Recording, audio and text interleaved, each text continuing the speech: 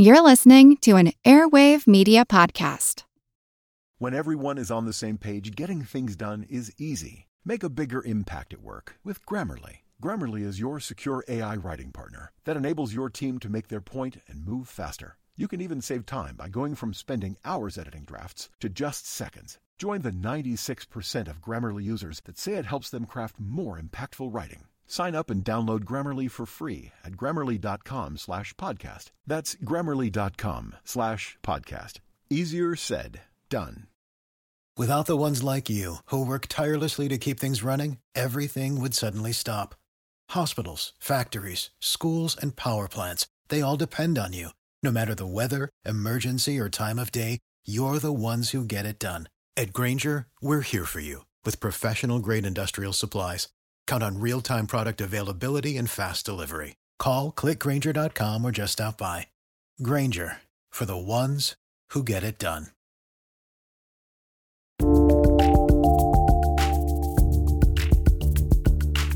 The frustration that we all have is that batteries don't last long enough. And we see that in our laptop computers, our cell phones. If you go back about 10 or 15 years, we all had cell phones that you could charge every 2 or 3 days, right? Now we have to charge them every chance you can get. Hey, Gary. Hey, Seth. Are you up for an experiment? All right. Hop on this contraption here. Ooh, futuristic bicycle. All right. Let me get on there. Well, Okay. you might want to adjust the seat there. All right. And can you get your feet through the pedal straps? Yeah, there we go. All right. Okay. Now, if you just sort of pedal. All right, let me get going here. All right. Now, you see what's happening, Gary? Yeah, my legs are getting tired. Oh, and that light bulb's starting to glow. Right. That's because this is a bicycle generator. It generates bicycles? Yeah, I wish. But no, it's a stationary bike, right? But with this little enhancement. I've connected the flywheel from the stationary bike over to this generator here. You can buy a kit to do this, in fact, if you want to do it. And by pedaling the wheels, you're turning the generator and producing electric energy. I'm just testing it out. But I'm also illustrating a very basic problem of our technology-driven future. Oh, and you had to test it out on me, huh? Well, Dance, monkey, dance. You were handy.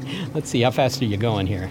Looks like about 20 miles an hour. Okay, so you're producing about 50 watts of pedal energy there. That's about a 15th of a horsepower. Well done, Gary. Oh, thanks. It was enough to light up this light bulb anyhow. But suppose you don't need the light right now, because after all, there's plenty of sunlight coming through the windows over there. What if you don't need the light now, but you need it after sunset? Could you just, charge up a battery and store that energy? How would I know? You're the one who built it. Well, it turns out that that's a trick question, because not only are batteries not included with this setup, but, by the way, you can stop pedaling now. Oh, finally, thank you. You're welcome. But it's, it turns out that it's hard to store enough energy to make this method of producing it useful. I mean, even with a battery as big as the one in your car, it would only light this bulb for a few hours. So you had me do all that for nothing? Well, it was a good demo.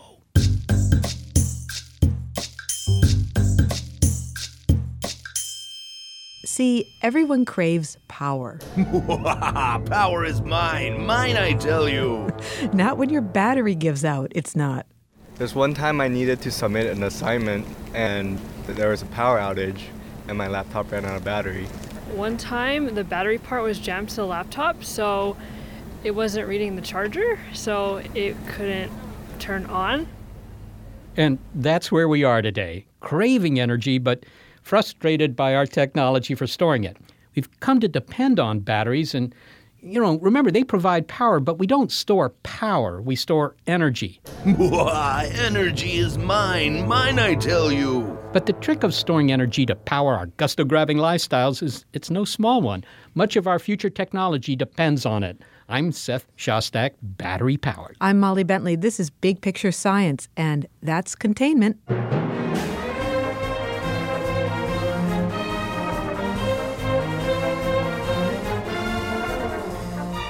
Here's a fact.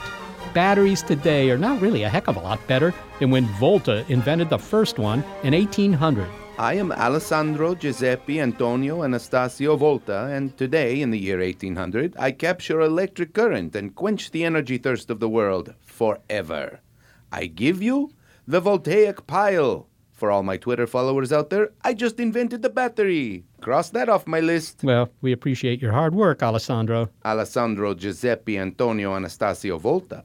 We think of you whenever we buy a 9-volt battery. But actually, you did too good a job, Volta. Battery technology hasn't really changed much since Napoleon crossed the Alps and invaded Italy, although we've tried. Now, imagine if batteries lasted 100 times as long as they do. Well, you'd have flashlights that work for years at a time. Electric cars would be everywhere because you wouldn't have to carry tons of batteries that limit you to a range of 100 miles or so. With that kind of battery power, you could write your dissertation on a desert island. Chapter 46. And so it is the deconstruction of Dostoevsky's masterpiece that the individual emerges. Oh, it's so great not to be interrupted. Among the, spell check bourgeois. And we don't have battery power for that. This technology matters. It's not just about giving juice to your smartphone, but in supplying energy for green technology and the world's future needs. Dan Langford has been the CEO of 3 different battery technology companies and is now the managing director of WavePoint Ventures. He hears your pain about the ever needing a charged battery. Dan, what is a battery? Well, a lot of us think of batteries as the most annoying thing in our lives today, particularly as our smartphones get smarter and suck more energy out of batteries and therefore last shorter period of time between charge. But very simply stated, a battery is an electrochemical system for storing or generating electricity. And there are basically 2 kinds of batteries, both of which we use a lot in our daily lives. One is primary batteries, and these are batteries that are manufactured from the factory. They come fully charged. You use them, and then you throw them away, hopefully in a approved way. And then the other are what we call secondary batteries. And secondary batteries are batteries that can be recharged sometimes hundreds, sometimes thousands of times. And those are the batteries that you see in your cell phone. Actually, that's the lead-acid battery in your car, which you use to start the car. And increasingly, we've become very dependent on secondary batteries to make our world work. And that's where people get very upset with batteries because they don't last as long as they should. Okay, as a little bit of an experiment, I've put objects under those 2 cups in front of you. I wonder if you could just lift one cup up, and as you do so, tell me what you find there. Okay. You can pick it up. That's scary.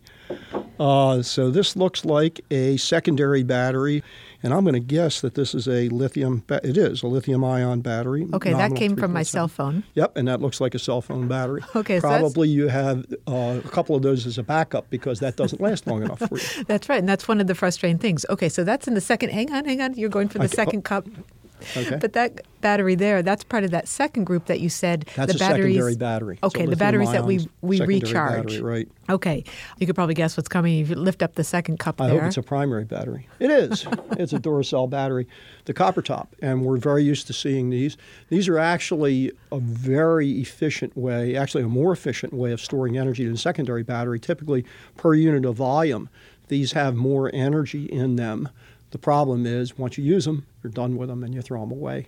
Well, this illustrates well your point that batteries are part of our everyday lives. I did not have to go far to grab those 2 batteries, Sure. The primary and the secondary battery, the Duracell battery and then the lithium battery. So the idea is that batteries are becoming more and more important. And why is that? What's changing? Well, I think there's a number of dynamics that are driving it. One is the green revolution. Okay, and at WavePoint Ventures, I focus on clean tech investing. And clean tech is very much wrapped up with the whole issue of energy in a variety of different ways. One thing is we'd love to see our transportation systems become greener because they contribute to greenhouse gases. They also use up hydrocarbons, of which we have a limited supply. So one of the ways we're doing that is the electrification of transportation systems.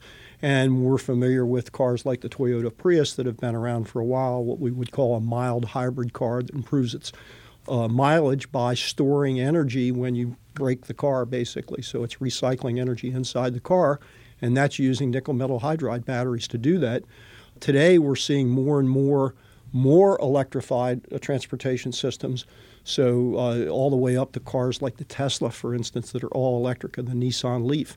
And these are cars that you basically plug in at your house at the end of the day and let it charge up for a couple of hours, and then you can run it for quite a distance the next day. So that whole change from a transportation standpoint is very important, and that's being driven by the availability of batteries, secondary batteries. You're holding up the secondary, I'm holding the up lithium That's one. right. This isn't television. Secondary batteries that can be recharged. Another aspect of the green revolution that's really dependent on batteries is the whole issue of renewable energy.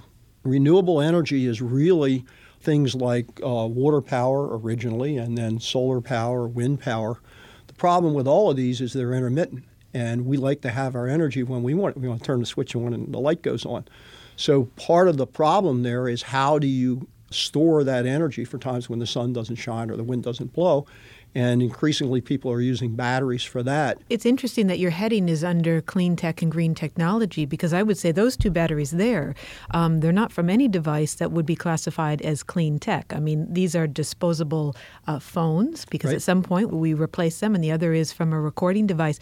These are gadgets that depend on some form of electricity, but they're certainly not part of any kind of green revolution. In fact, they may be the anti-green revolution because they create a lot of pollution on their own. Exactly. So is this not another reason why we need so many batteries? Portable electronics is a major driver, and we all have become addicted to our portable electronics.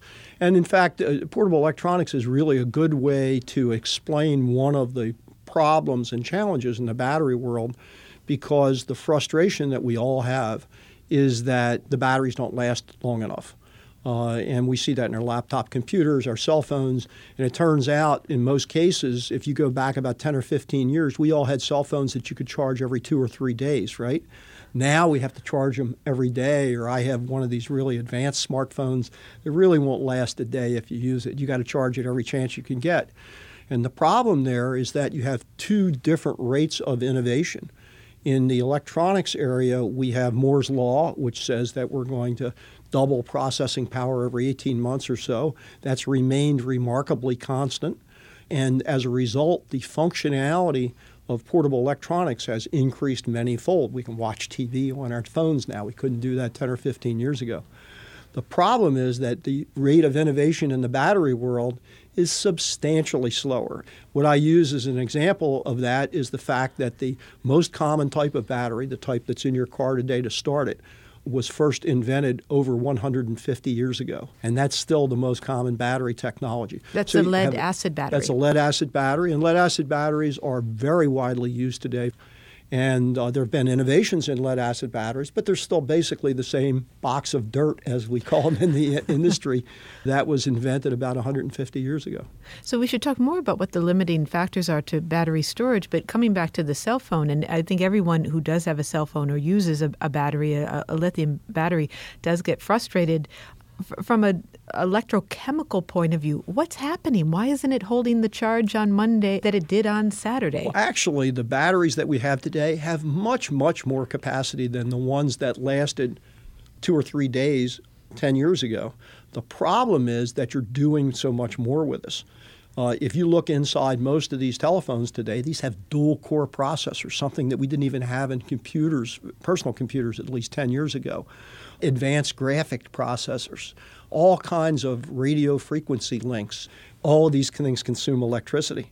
And so what's happened is we've built very powerful computers into very small form factors, and we want to carry them around with us.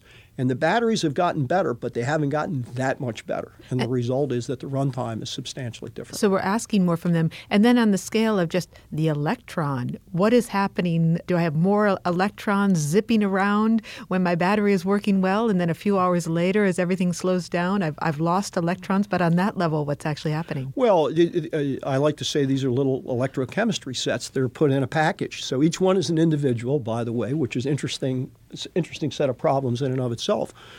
But the puzzle is that you have a limited number of elements which can be put together in this electrochemistry package. You basically have an anode, a cathode, and some electrolyte that allows electrons to flow between the two. And what happens when you charge it up is you move the electrons to one side, and then they all stay there until you discharge it, and they rush over to the other side, and then you charge it up and you move them back again. The problem is that because there are a limited number of ways you can make a battery, you can try different chemicals to make a battery. Most recently, people have looked at different kinds of nanostructures which can be incorporated into batteries and cause them to store more energy or last longer. And it's interesting that almost anything can be made into a battery. I could make you into a battery very easily by putting an electrode on each end and each arm and measuring your charge. And would I feel it? No. No, we would be measuring, not shocking you. But if I had to generate electricity, would you be shocking me? No, you're generating electricity today. That's how, right now, that's how your brain is running. That's how you're moving your arm and everything. So all we would be doing is measuring the electricity. It's relatively easy to make electricity from almost any two elements. The problem is to get something that will have the characteristics that we want. Sometimes we come up with these amazing battery technologies in the lab, and you'll sometimes read about them in, MIT Technology Review or Scientific American, things that I read all the time, enjoy. And they'll have this amazing battery, and it's going to store 4 times as much energy as today's lithium-ion or lithium polymer batteries. Problem is it can only be recharged once. And that's often the problem, or it can only be recharged 5 times. So we look for all these characteristics. We want these things to be small. We want them to be of long life, which means 2 different things. One, that it'll run the electronics for a long time, but also that you can have many cycles, many charge and discharge cycles. And because these are all consumable devices, ultimately they die. And that happens when you can no longer put electricity in, and it'll no longer reverse the process, and therefore it no longer is useful. So in a nutshell, what keeps that lithium battery from running for 1 month straight? Because the ability of the chemical compounds that make up this battery to store electrons is limited by its density of electrons and the size of the battery. So it can only store so much. There is exciting work in a variety of areas in batteries. A lot of it has to do with improving the performance of lithium-based batteries using nanomaterials made out of silicon or carbon nanotubes, for example, that could improve the performance characteristics. There's some very exciting work being done, what we think may be the next generation of batteries, could be a long ways away, maybe 10 years, would be magnesium-based batteries. And magnesium has the potential innately to have double the capacity of lithium.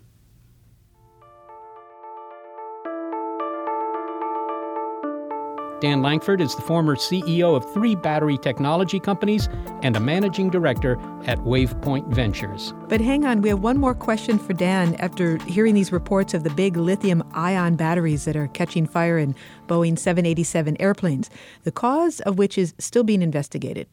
And this is a problem that has been encountered many times before. Meaning that lithium batteries explode and catch fire? They're highly volatile. Lithium is a highly volatile substance.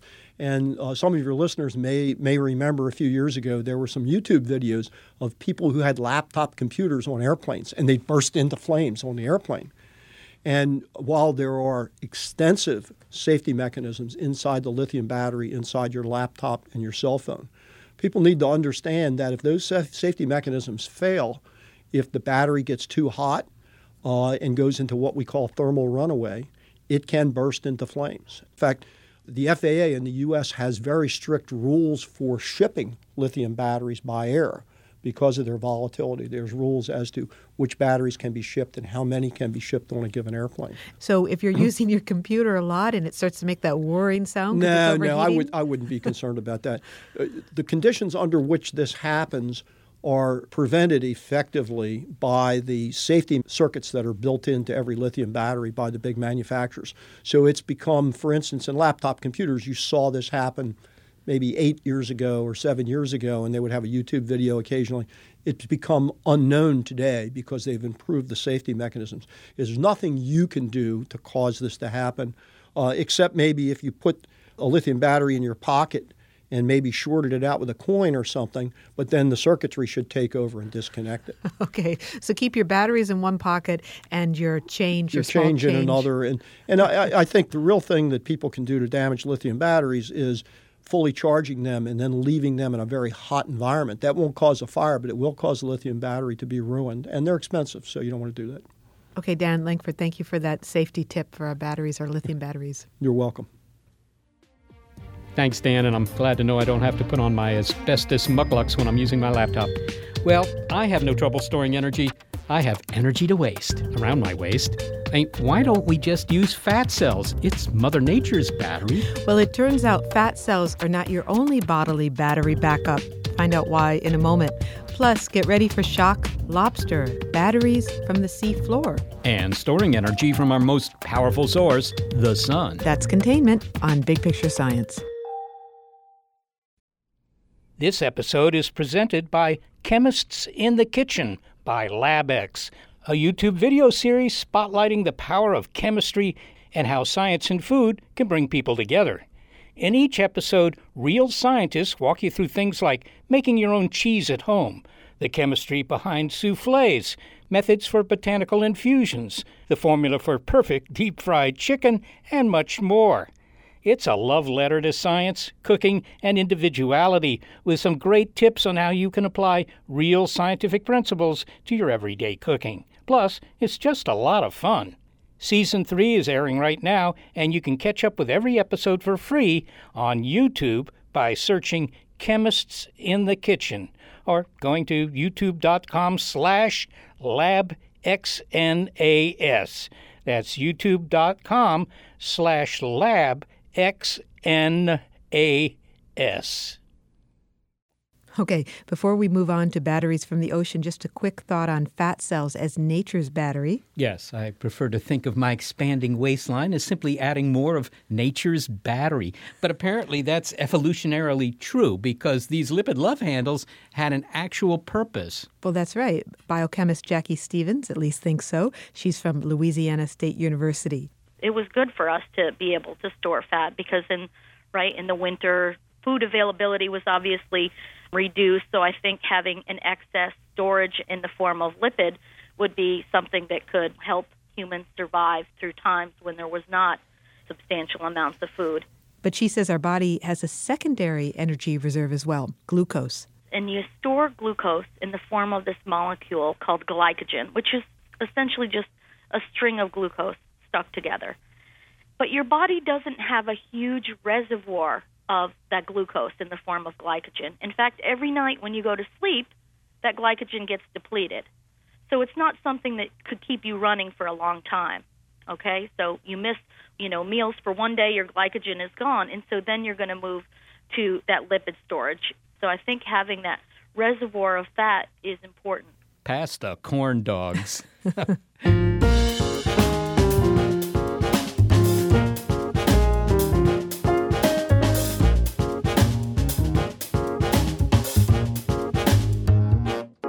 All right, let's get back to that point we heard earlier about generating energy from a living source, and I don't mean my fat cells. Right.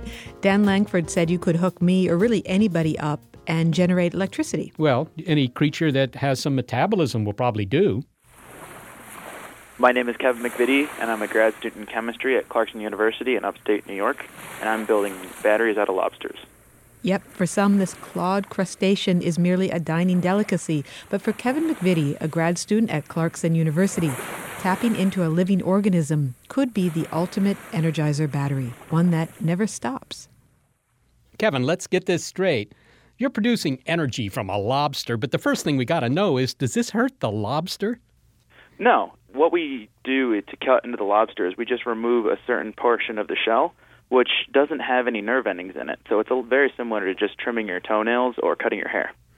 Okay, but then what do? I mean, that's not good enough. That doesn't turn them into a battery. Well, after we remove just small parts of the shell, we're able to get at the inner part of the lobster, where there's no more cutting that we do. We take our electrodes, which we've prepared, and we just slowly and gently place them on the nice juicy inside of the lobster, which, after he's cooked, everyone loves to get at. All right, now you say electrodes. Some people may not know what an electrode is, but it's just a piece of metal, right? It's a little bit more than that. It can be a little bit more than that. In our case, we have a metal, which is just carbon, and it's made into a paper. So the new advancements in science have led to being able to make flexible and very easily usable electrodes out of things like carbon nanotubes, which, put simply, are just little pieces of carbon tubes which, when compressed, can be made of paper. And we take that paper and we immobilize enzymes on them, which, when in their correct environment, can be used to harvest energy. Okay, so essentially you're just putting wires to the inside of this lobster. I mean, carbon nanotube wires, sure, but they're really just wires. And then some sort of chemistry goes on that produces electricity. You start getting a current through these electrodes. What's the chemistry? What is the lobster doing to produce electricity?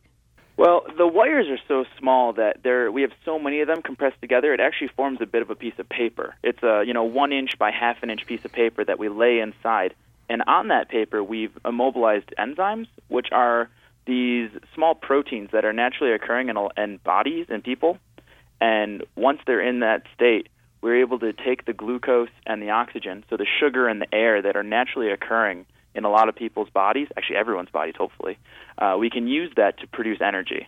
So you're really converting the sugar in this lobster into an electrical current. You're converting that into electrical energy instead of just chemical energy. Yes, exactly. So we're taking the glucose, and the enzyme cleaves the glucose and allows us to steal a few electrons from it. And if you do that in enough times, you end up getting current, because that's really just the exchange of electrons. Oh, yeah, but it sounds like this is coming at some cost to the lobster, isn't it? I mean, you're taking out his glucose, you're taking out his sugar. Does the lobster, suffer because of that? I mean, is it a less energetic lobster when you get done?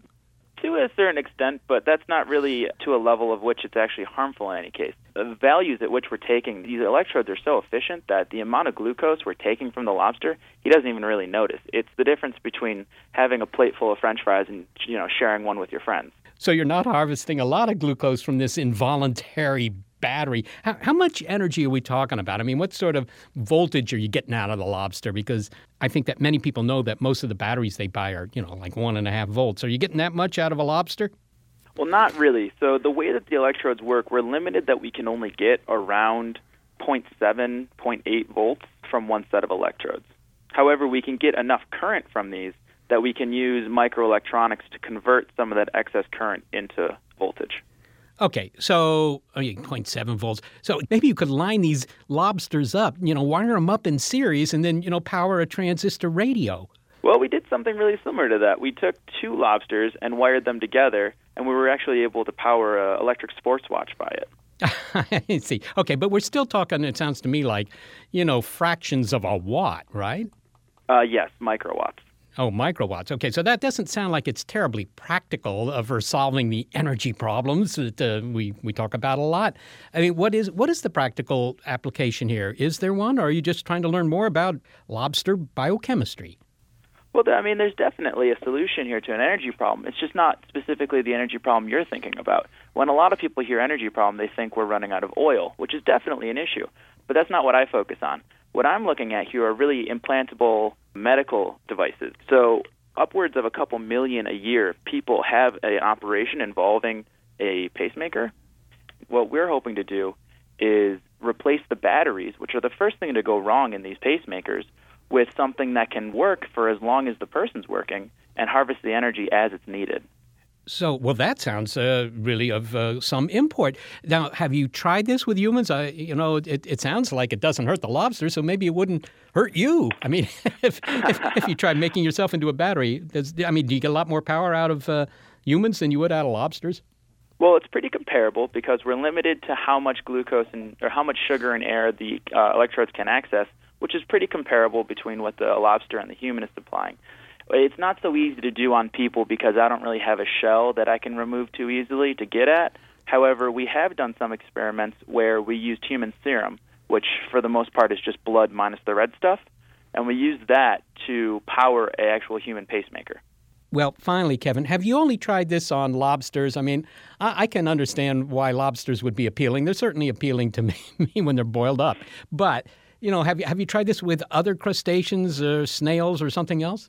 Yeah, exactly. You mentioned a good point there, snails.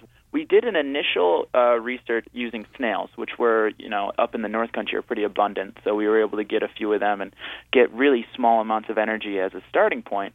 But then we wanted to go a little bit further. So we moved into a new area where we took some clams and we wired them together, like you mentioned earlier, in series. The issue with snails and clams is that they're relatively small animals. So the next step we took was the lobster, which is a large enough animal that we can work and get pretty high amounts of current and voltage from. Well, I follow your logic there. Obviously, the bigger the critter, the more energy you're going to get out of it. Maybe you ought to consider giant squids. Kevin McVitie, thanks so much for talking with us. I want to thank you so much for having me. Kevin McVitie is a chemistry grad student at Clarkson University in New York. Well, Seth, let's get some air. Are you up for that? Oh, sure. Will it recharge my batteries? Outdoors, the great outdoors. The sun feels great. Yep, it's energetic too. You see that light? It's taken 8 minutes to get here from the sun. And see this bright patch down here, Molly? That's incoming energy at about 300 to 500 watts per square meter. Of course, it's not doing much but heating up the pavement, but... And some of the ants on the pavement. Yeah, but they only get a couple of microwatts, I think. Well, at any rate, the sun is clearly a terrific energy source. Now, turning that solar energy into electricity with a solar cell is one thing, and we can do that. Storing it, however, is trickier. Yep. It's a containment problem, if you will, and that's containment on big picture science. Consider windmills. I mean, at least they work at night, but solar cells don't. It's sort of like the water company, that gives you water, right? You pay for it to be pumped to your house, but if you need to hold on to some of that water because you want to heat it up for a shower in the evening, you have to have a tank. So when will we have the equivalent for solar energy, a tank to hold significant amounts of the energy? Nate Lewis and his lab at Caltech are tackling the storage problem. He's been named the director of an innovation hub at the U.S. Department of Energy, the Joint Center for Artificial Photosynthesis. We are trying to make fuel directly from sunlight in the same way that plants do, but with fully artificial pieces that are at least 10 times more efficient, providing a fuel that we can use in our trucks, ships, cars, and airplanes. The idea is to store some of that solar energy by converting it into a fuel you can burn. Using sunlight, water, and carbon dioxide, he can store energy and retrieve it later. And if Nate Lewis's scheme to convert sunlight directly into fuel you can just pump into a vehicle is successful, well, that will change the whole energy picture. So we have to find a way to have massive storage, not just even for 8 hours, because if you have a cloudy day, then it's 36 hours until the next period of sun comes up, and on and on. So it is inevitable that we're going to take the biggest energy source known to mankind, the sun, and store its energy in chemical bonds. The only question is, can we do it in a cost-effective way in the time we have before us to invent such a system? Well, you say storing energy in chemical bonds. The sunlight's coming in, your apparatus is sitting there, and it's converting that sunlight into what? There are at least 2 cycles that can affect this storage in a sustainable fashion. One is to split water into hydrogen gas and oxygen, vent the oxygen into the air, carry around the hydrogen, or convert it into a carbon-neutral fuel that then you would burn somewhere else. The other approach is to take a page out of nature, and instead of splitting water to make hydrogen and oxygen, reducing the carbon dioxide with that hydrogen in what is a true version of photosynthesis to make a reduced carbon fuel like methanol or methane or butanol that then we could either convert or use directly for the high energy density applications that we need to run the economy of the world. Well, it sounds to me, Nate, as if what you're doing is producing a fuel I could put in a tank, either as liquefied gas, like hydrogen gas or something, or methane, liquefied methane, propane, I don't know, some sort of hydrocarbon that I then just put in a very conventional sort of device like a car and drive around with it. That's exactly the idea. Biofuels are an example of fuel stored from sunlight, but they actually are very inefficient. The fastest growing plant, when on an average basis over a year, day, night, and time of day, stores less than 1% of the total sunlight that hits a square meter in all the energy stored in all the fuel of a plant. And then we have to go farm it and convert it to some fuel we can use instead of that lignocellulose. So if we can instead do 10 times more efficiency, covering 10 times less area, and make a fuel that we can directly use in our energy economy, then we've obviated those 2 drawbacks and really have the basis for a globally scalable, sustainable, clean energy system. So you're telling me that instead of growing an acre of corn or switchgrass or something like that, and then carting it off somewhere and, I don't know, doing something to it and turning it into a fuel, you're going to get 10 times as much energy out of that acre. Exactly, and in a fuel that we can use. Well, when I was back in high school, we did an experiment where we broke up water, for example, into hydrogen and oxygen. We did it with, some some electricity, actually. We just put a battery or something. Electrolysis, this was called. How does your scheme differ from electrolysis? So actually, electrolysis is one of the key functional components of what our scheme involves. You could drive a solar-driven electrolysis with a photovoltaic array that does that exact electrolysis process, just like high school, in your basement. But it would be the equivalent of $50 or $75 or $100 a gallon equivalent of gasoline to do that. Now, if instead we could merge those functions into one article of manufacture that looked essentially like bubble wrap that you would roll out on your roof, and you would feed in water, and into a collection tank would drip a liquid fuel like methanol or a gaseous fuel like hydrogen, then you would obviate all these balance of systems and making grid wires and electricity to put into this electrolyzer, and really have something that humans could use to provide their stored energy whenever and wherever they needed it. And that's the beauty of mimicking photosynthesis, because the plants don't have wires, they don't have batteries and run electrolyzers, they make fuel. We're going to build that same infrastructure out of different pieces, ones that are made by humans in laboratories that achieve the same function in the end. All right, well then how do you do it? I mean, if I were to visit your lab, Nate, what apparatus would I see that could turn water and sunlight into something I can burn in my car? We already know how to do this on a technical basis. There are materials, minerals, like an exotic mineral called strontium titanate, that if you put it in a beaker of water and shine sunlight on it, spontaneously produce hydrogen and oxygen that you can collect out in a tank and run a vehicle off of it. But there are three things you want. You want it to be cheap, you want it to be efficient, and you want it to be robust, to last a long time. And right now we can give you any two of those three, but not the third at once. Well, finally, Nate, the big question. This is obviously a very important thing to do. It would really transform a lot. Are you getting close? Is this something we're going to see within, the next decade or two, or is this really down the road? Well, we think that within our first 5 years, we're going to be like the Wright brothers and prove that this is possible to get off the ground. Nate Lewis, thank you so much for being with us. You're welcome. Pleasure.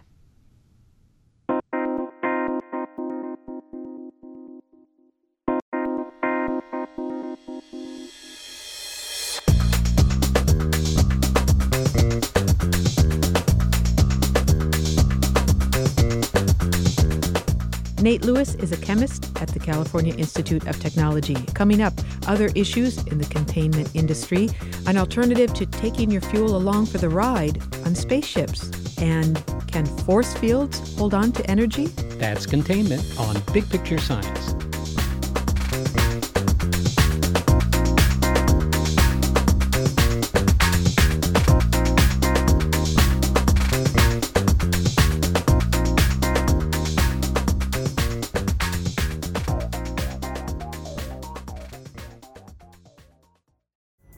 Pulling up to Mickey D's just for drinks?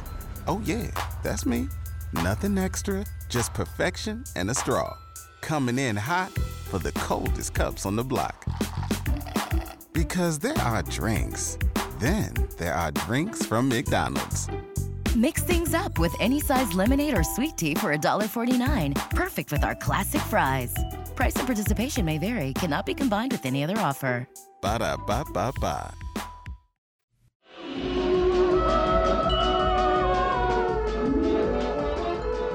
Well, we try not to overdo our references to Star Trek on Big Picture Science. We keep them to fewer than 5 per week or something like that. But there's no denying that there's a lot of stuff in the Star Trek series that really has an analog in modern science. So there's a lot of cool stuff. Yeah, so obviously we can't help ourselves. I mean, rocket propulsion. The Enterprise could go at warp speed throughout the galaxy. Of course, we don't quite know what that means. I thought it was faster than light. Well, sometimes. Some warp speed is faster than light. But, if you're approaching an alien planet, you don't want to go faster than light. You'll sail right by it. Can't you just downshift into second gear or something? I think it's an automatic. But one thing we do know, and that is that the engines of the Starship Enterprise were powered by combining matter and antimatter. And somehow this was all moderated by dilithium crystals, whatever the heck those are. It all sounds pretty nifty, but of course it's all fiction.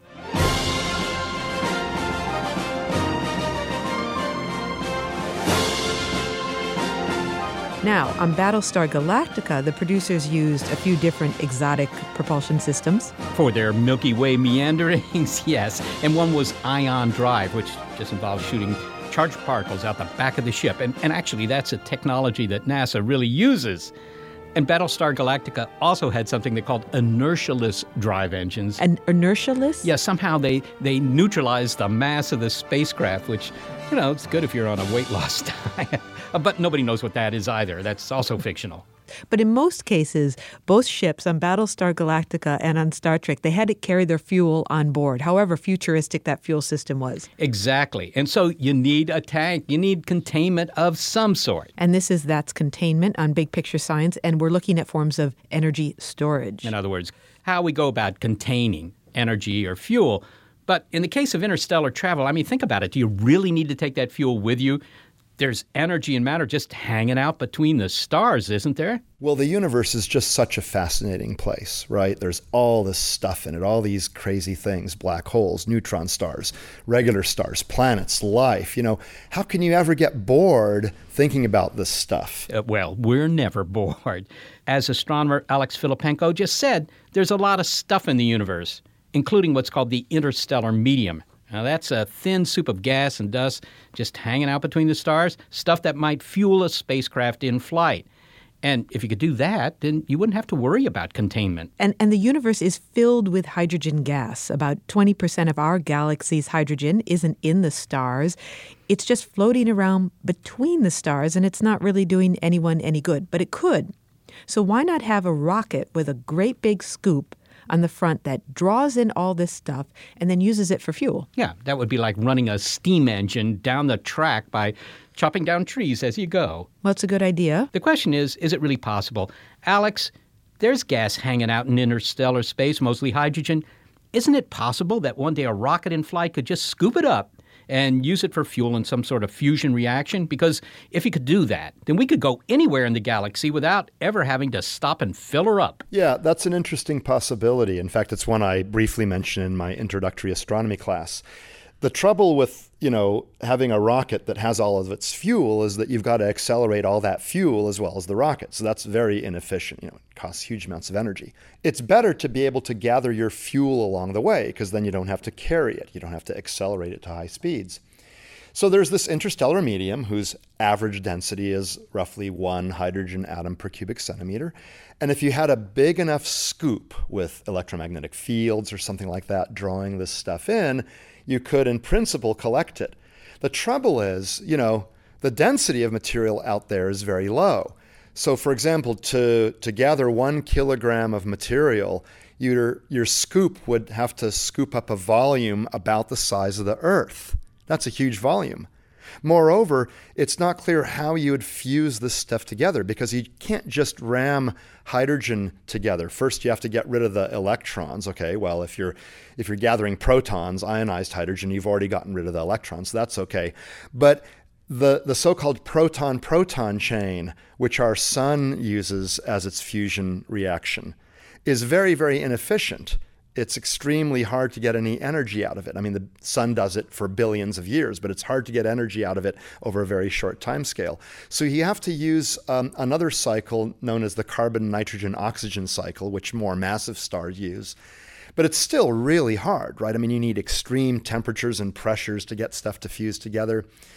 In addition to the problem of fusing the material, you have to gather it, and not only is your scoop big, but in the process of gathering material, there's a drag exerted on your spacecraft, because the spacecraft is whipping through this material, and in the process of collecting it, that's going to slow down the spacecraft. So there are tremendous problems associated with this. Nevertheless, it's been proposed. In fact, Robert Buzzard in 1960 proposed what's called the Buzzer ramjet, where he had this spacecraft with a giant electromagnetic scoop that would collect up ionized particles from outer space and somehow convert them into a propulsion system that would accelerate this thing up to very large speeds. And there's nothing theoretically impossible about that. It doesn't break any laws of physics, but the technical problems, the technical challenges are enormous. I don't see this happening anytime in the foreseeable future. Alex Filipenko is an astronomer at the University of California at Berkeley. Okay, so using the galaxy as the mother of all containers to hold our fuel as we scoop it up into our spacecraft just might not be a practical solution for our future propulsion needs. But speculative science, which is found all throughout science fiction, has more to suggest about the subject of energy containment. Indeed. No sci-fi story worth its sodium chloride could fail to mention the ultimate containment scheme, force fields. Mr. Kyle, all phasers, commence firing. Okay, that's a scene from the original Star Trek series. Captain Kirk and Mr. Spock are... where, actually? I don't know. They're down on some godforsaken alien planet. Tremendous upsurge in generated power, Captain. But they're confronting a big head. Right, and it has a force field all around this great big head, this great big cave head. Obviously, Vol is trying to reinforce his energy field. Good, let's see how long you can do it. And they're trying to break through it with some sort of laser beam from this Starship Enterprise. But do force fields like the ones in science fiction exist? Well, it would be great if they did, because maybe you could use them not only for defense, but for holding stuff, containment. Okay, but we need a better idea if these things exist, or if they could exist, these force fields. We turn to physicist Peter Williams. Peter. Yes? What the heck is a force field? Well, I thought I knew. We talk about force fields all the time. We usually call them something slightly different, but not the same thing as you might encounter in the movies, though. So when we talk about a force field in physics, what we mean is at any given point in space, you have a force on something, and it's pointing in a certain direction, and that's your force field. So there really are force fields in physics. I mean, gravity, magnetism, electric fields, they really do exist. Now, you may be familiar from a scene from Star Trek in which Mr. Spock and Captain Kirk watch as the Starship Enterprise fires upon this critter on some alien planet called Val. But Val's lair is being protected by a force field. Any idea what's going on there? Yeah, I think that would be really cool. I would like to have my own personal force field, but that aside, the sort of things you see in the movies they're like virtual walls. We don't have force fields like that, but the forces we were talking about before, like gravity, electromagnetic field, other forces abound in nature. You can create effective forces. We do that sort of thing all the time in the laboratory. So it's possible to move little tiny particles around with sound, or even big particles with very intense sound. But ultimately, it's nothing magical. It's the ordinary forces that you're used to thinking about. I have to say that when I think of force fields, I'm thinking of the kind of things that could be deployed around a ship, whether it be a ship at sea or a ship in space, to deflect incoming artillery from the enemy. In principle, maybe one could really do that. They do it a lot in the movies, but do they really do that in reality? Does the Navy ever consider building giant force field hardware for their ships? I feel sure that somebody's going to write in and say that didn't you know that there was a DARPA challenge to do exactly that? And maybe there was. I don't know. It's hard for me to imagine how anything like that is actually possible. But if you could do it, you would be doing it out of ordinary forces that we're used to. I gave examples of using sound to push things around. We can use electromagnetic fields to push things around in ways that people never dreamed of, 10 or 20 or 30 years ago. But the problem with that is that electromagnetic disturbances have this really nasty habit of flying off into outer space at, the speed of light. So they're kind of hard to pin down. Okay. But when it comes to forces, we can measure them, we can make them. But force fields could also be used for containment, right? Maybe you could say that the Earth is contained in its orbit around the sun by a gravitational force field, right? Kind of like a bird in the cage. Well, you totally could. We don't usually use exactly that language, but yeah, sure, why not? I think the only thing that's different here is that when we think of force fields in physics, we think of actually a field that's extending throughout all of space. It's not confined. It's not here but not there. But there are some exceptions. So here's an example of why in the world can't you put your hand through a table? What's going on there? Is that a force field? It's not like the force field in the movies, but in a way it actually is. The reason you can't put your hand through a table is actually a combination of two things. One is quantum mechanics, this thing called the Pauli exclusion principle, and the other is the electrostatic forces between the electrons. It's not as though the electrons in your hand touch the electrons in the table. Rather, they push each other away through their mutual repulsion. So, that's kind of like a force field. It's just not very sexy. What about those electric fences for dogs? Is that a force field? Well, I could call those electric fences for dogs a number of different things, but force field would not be one of them. Okay. Well, now let's imagine that we're trying to contain energy, to cage it, if you will, so that we can use it when we need it. How might we use force fields for that? Yeah, that's a great question, Seth. And you know what? People have been thinking about that for a long time and put a lot of money and effort into answering exactly that question. So, for example, in the case of magnetically confined fusion, people have tried to contain a plasma, which is just really hot gas that's ionized like the sun. They're trying to contain that in a vessel using magnetic fields. And they're trying to get temperatures for those things that I believe are, and somebody will write and tell me I'm wrong, but something like comparable to the center of the sun.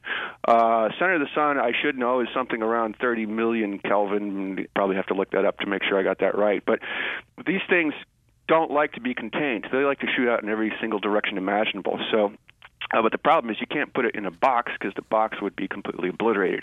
So you got to use some other kinds of forces. And in that case, they're using forces due to the magnetic fields. So finally, Peter, when somebody says to you, "May the force be with you," does that make any sense to a physicist?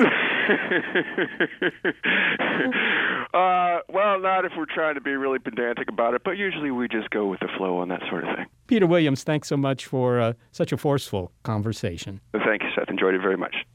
Peter Williams is a force of nature. His field, physics. He works in California's Silicon Valley. Well, lots of different containment ideas, from batteries to different kinds of batteries to very speculative science and the idea of force fields. Yeah, and for the latter, I can barely contain my enthusiasm because, it's interesting to note that the energy source of the future, controlled nuclear fusion, is really a problem of containment. That's the big technical problem. Can you contain your enthusiasm for lithium batteries? Yes. Well, you shouldn't, though. It's our future is in these batteries, Seth. Well, thanks to our energetic production team, Gary Niederhoff, Barbara Vance, and Rena Shake-Lesko. Also support from Rena Shulsky-David and Sammy David and the NASA Astrobiology Institute. Big Picture Science is produced at the SETI Institute, and a big thanks also to our listeners. Your ears have been attuned to That's Containment. Now you've learned about the containment industry from us, and you can find more Big Picture Science on iTunes and through the link on our website. And while you're online, why not go to Facebook, become a fan of the program, and leave your comments there as well. If you're a podcast listener, but you prefer over-the-air radio because, well, it's just uncontained radiative energy floating around your head, check out the listing on our website of radio stations that carry the program. And if your local station is not on that list, consider letting them know you like the show.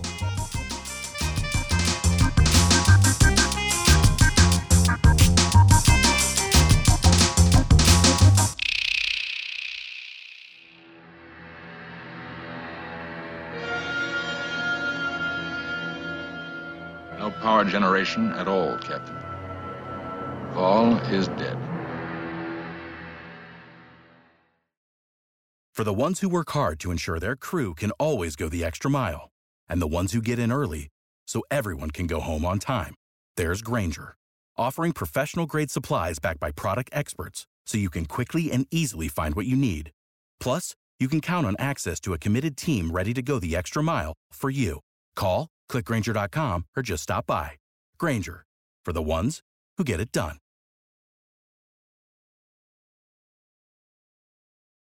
Want to learn how you can make smarter decisions with your money? Well, I've got the podcast for you.